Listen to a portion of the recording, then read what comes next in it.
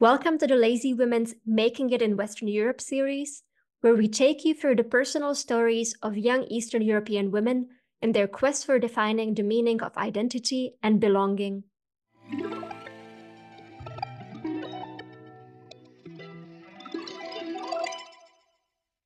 Hi everyone, welcome to Making It in Western Europe, our new podcast series. So I have with me today Katalin Cseh, MEP for the New Europe Group. Thank you, Katalin, for taking the time and joining us. Thanks for having me. Hi. I was hoping we could start off with talking a bit about your work, what you're doing at a policy level to promote women's rights and push forward gender equality. Well, I think this is one of the biggest fights we women have in Europe and in the world right now, to fight for our rights, even for rights that we kind of took for granted a couple of years ago even. I represent a country where I feel there is a war on women. There is a narrative against women. There is an anti-feminist narrative gaining ground among the cycle of populist men. This is a country where men have a very strong opinion of what women should be and should not be doing with their bodies.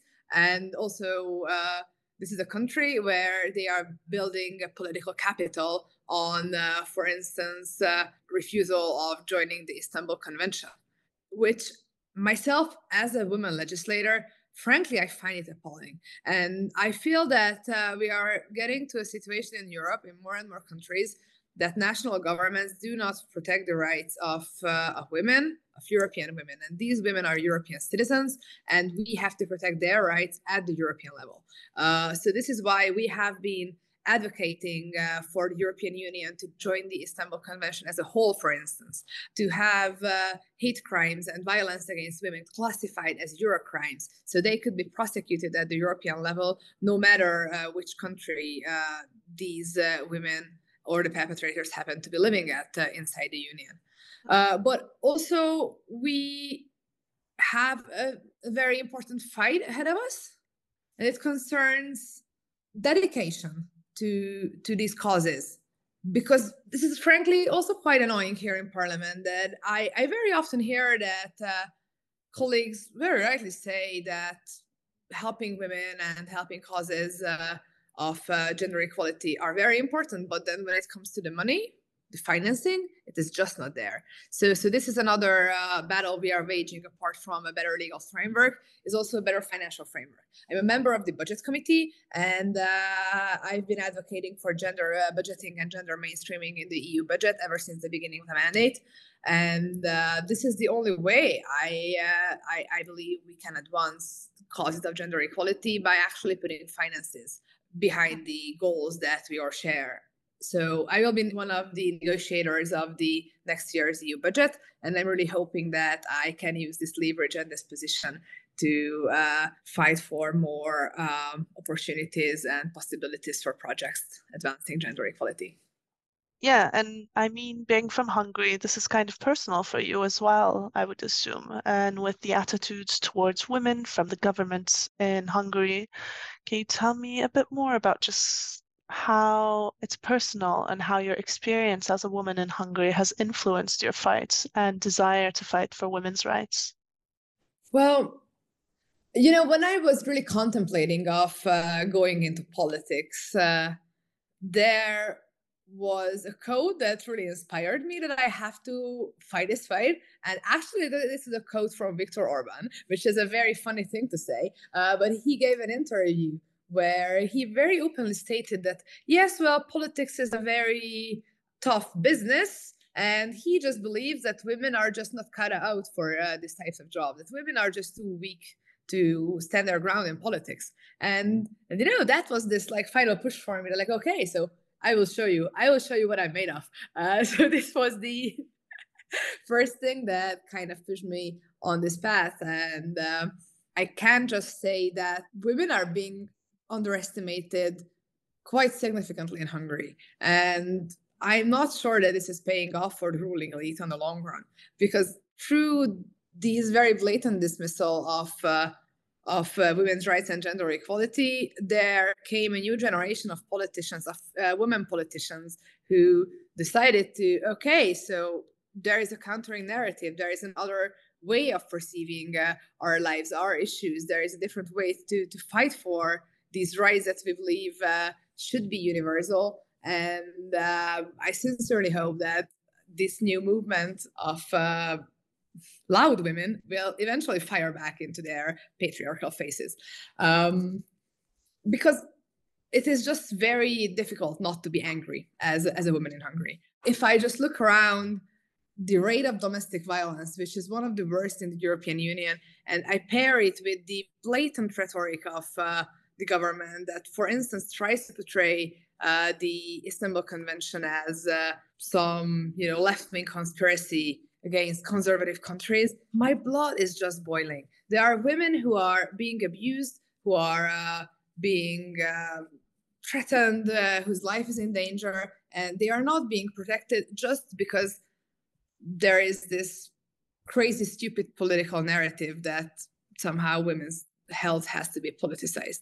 But also, I have another very personal experience that really inspires me to do more on the European level. And this is actually my previous job as a gynecologist. I used to work in a women's hospital, and I very, very closely was able to witness the challenges around women's health. So, for instance, the fact that emergency contraception is not available in Hungary as easily as it is in other European countries. You have to go to a doctor to have this basic healthcare system, or at how abortion is getting more and more classified as something that is shameful, or that is something that is has to be hindered by legislators.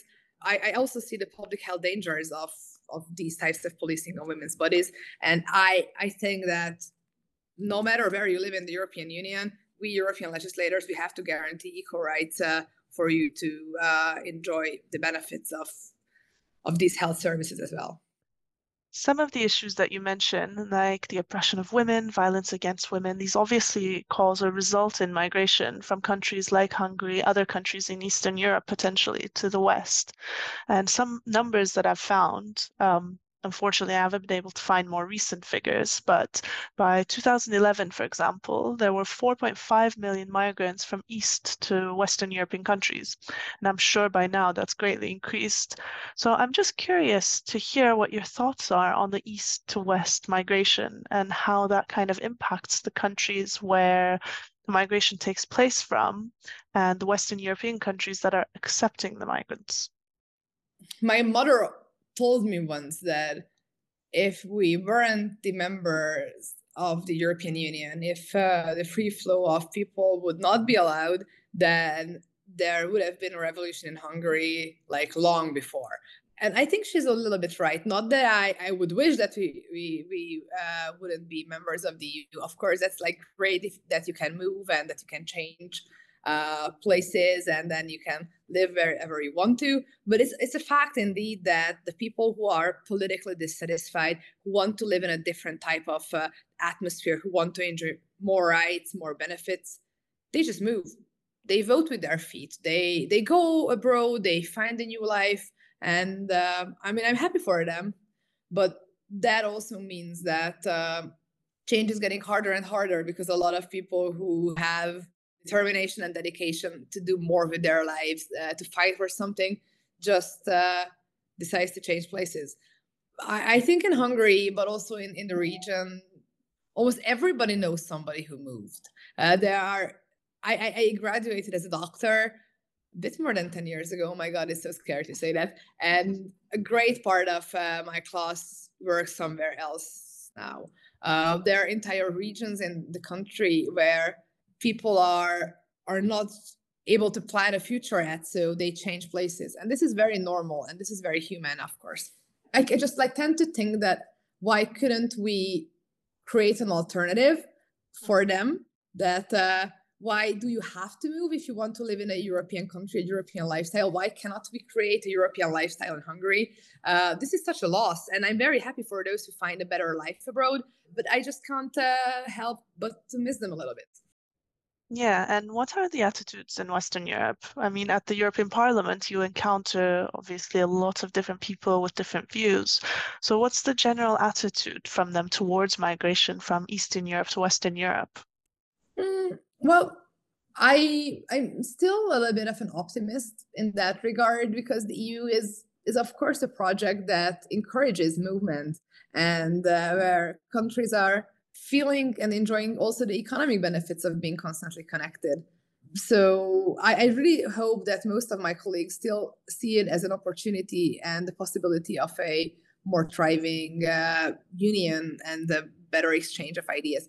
No wonder that the most popular program of the EU is the Erasmus program, which like exactly shows this type of diversity for everybody who takes part in that. And if you just look at the numbers, it is also very clear that connecting our countries really helps also those where people go to. In a lot of industries, in a lot of fields of life, in culture, the exchange of people just really creates a lot of chances and possibilities. So I really hope that this far right and extremist populist narrative that is gaining ground in some places will not be victorious over our joint feeling and sense of humanity and our joint sense of feeling of what it means to be European. So what does it mean to be European in your view? And how has your thinking on this kind of evolved or changed through your time at the Parliament? For me, being European means that being privileged enough to be able to live in the most democratic, most humanistic community that the world is providing right now. And this is a huge privilege also for somebody whose mother was born in a country that wasn't a democracy yet.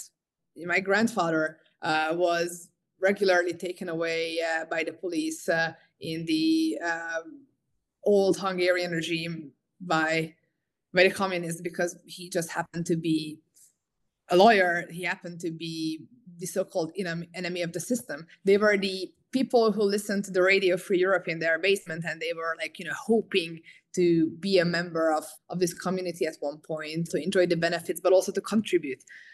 So for me, this is some sort of like a natural point of arrival.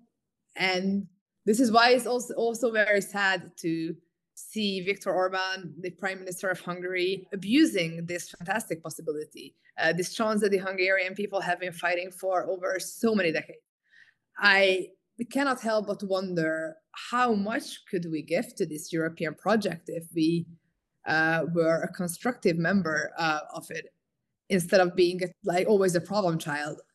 Sometimes I'm just so sad when I think about how my country is being perceived at the rest of Europe, because we are just so much more than the patriarchy and the homophobia and the hate and the corruption that is being so widely associated with the Orban system. So I really hope that at a certain point, we in the Hungarian opposition will be able to show to the world that there are indeed a lot of people in Hungary who really enjoy being European and who are able to contribute to our community so much more than it is visible now.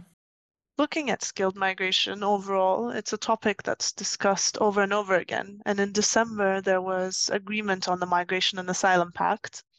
So I just wanted to know kind of how do you think that pact will address some of the challenges related to migration, or will it, in fact, at all? Well, I have very mixed feelings about the Migration Pact. And we have to acknowledge that as we are a very attractive place to live at, and also because we contributed actively of other parts of the world not being very good places to live at. Of course, there are people who would like to move in our community and would like to enjoy the benefits of Europe, and I think it's like perfectly normal and very natural, and we should actually be proud of being so attractive globally. But that also means that we have to have unified rules as a community, because what we have right now is that every country does their own thing, and there is a very, very wide range between these measures they are choosing, because some countries I think do a quite okay job, but also there are countries where it is big politics to deny basic human rights for people, or to push people back to the sea, or to keep people locked up at detention centers at the border. So unified rules are needed in a way to provide uniform standards. And this is why it's a very important agreement that so many countries could finally get on the same page. And although I have very big criticisms and reservations over some points that this agreement has, as a Hungarian, I feel that compared to what we have now, it is still a huge improvement. So this is why I believe I will be supporting that in the vote in parliament, because compared to how people are being received in my country right now, even this very imperfect new standard will be a huge improvement. Because you know that Hungary is in front of the European Court on a number of cases because of the inhumane conditions it provides for people at the borders.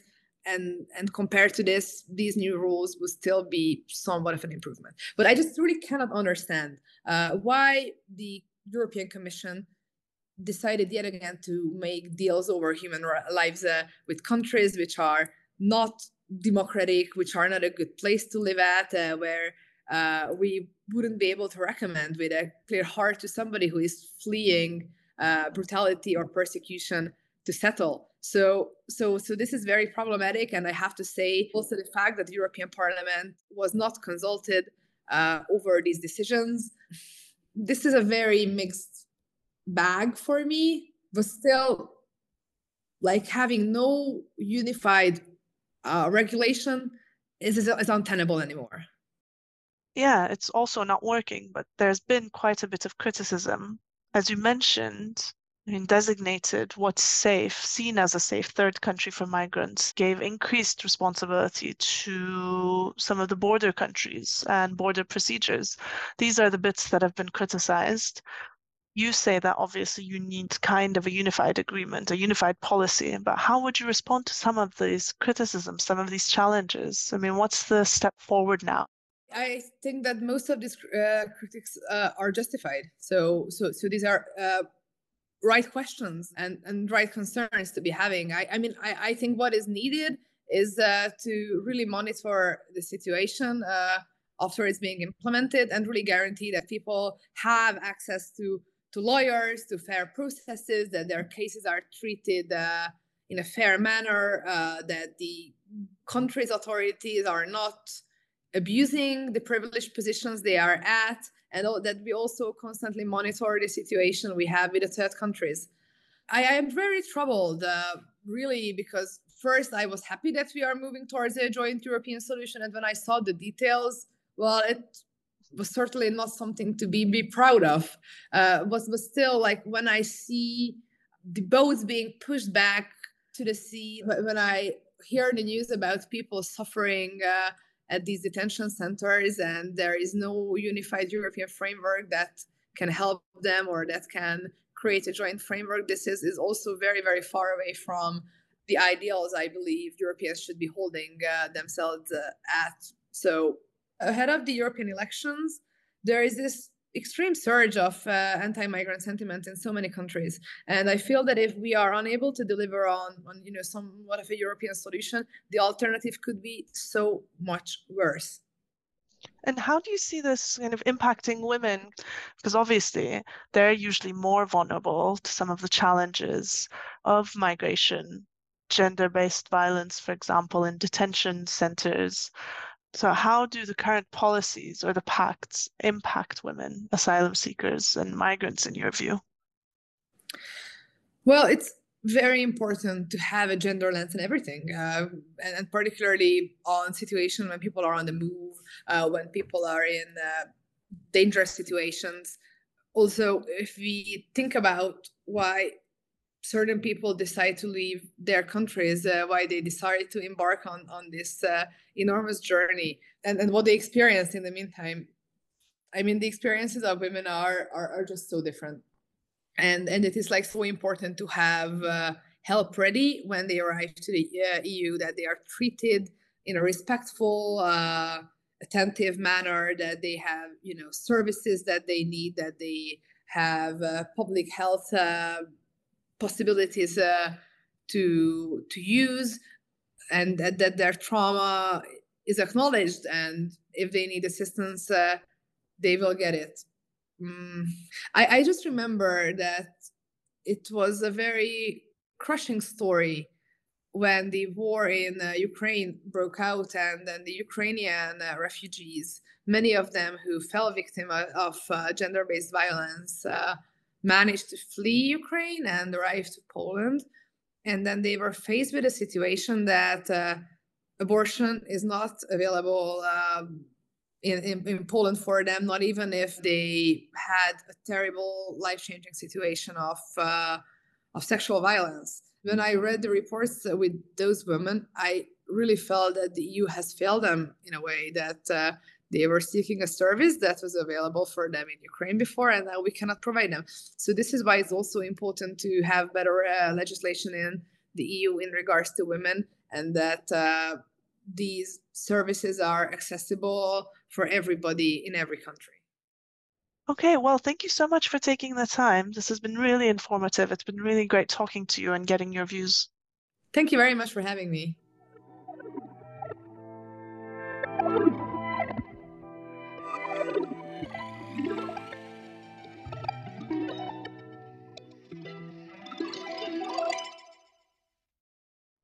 Funded by the European Union. Views and opinions expressed are, however, those of the authors only and do not necessarily reflect those of the European Union or the Directorate General of Communications Networks, Content and Technology.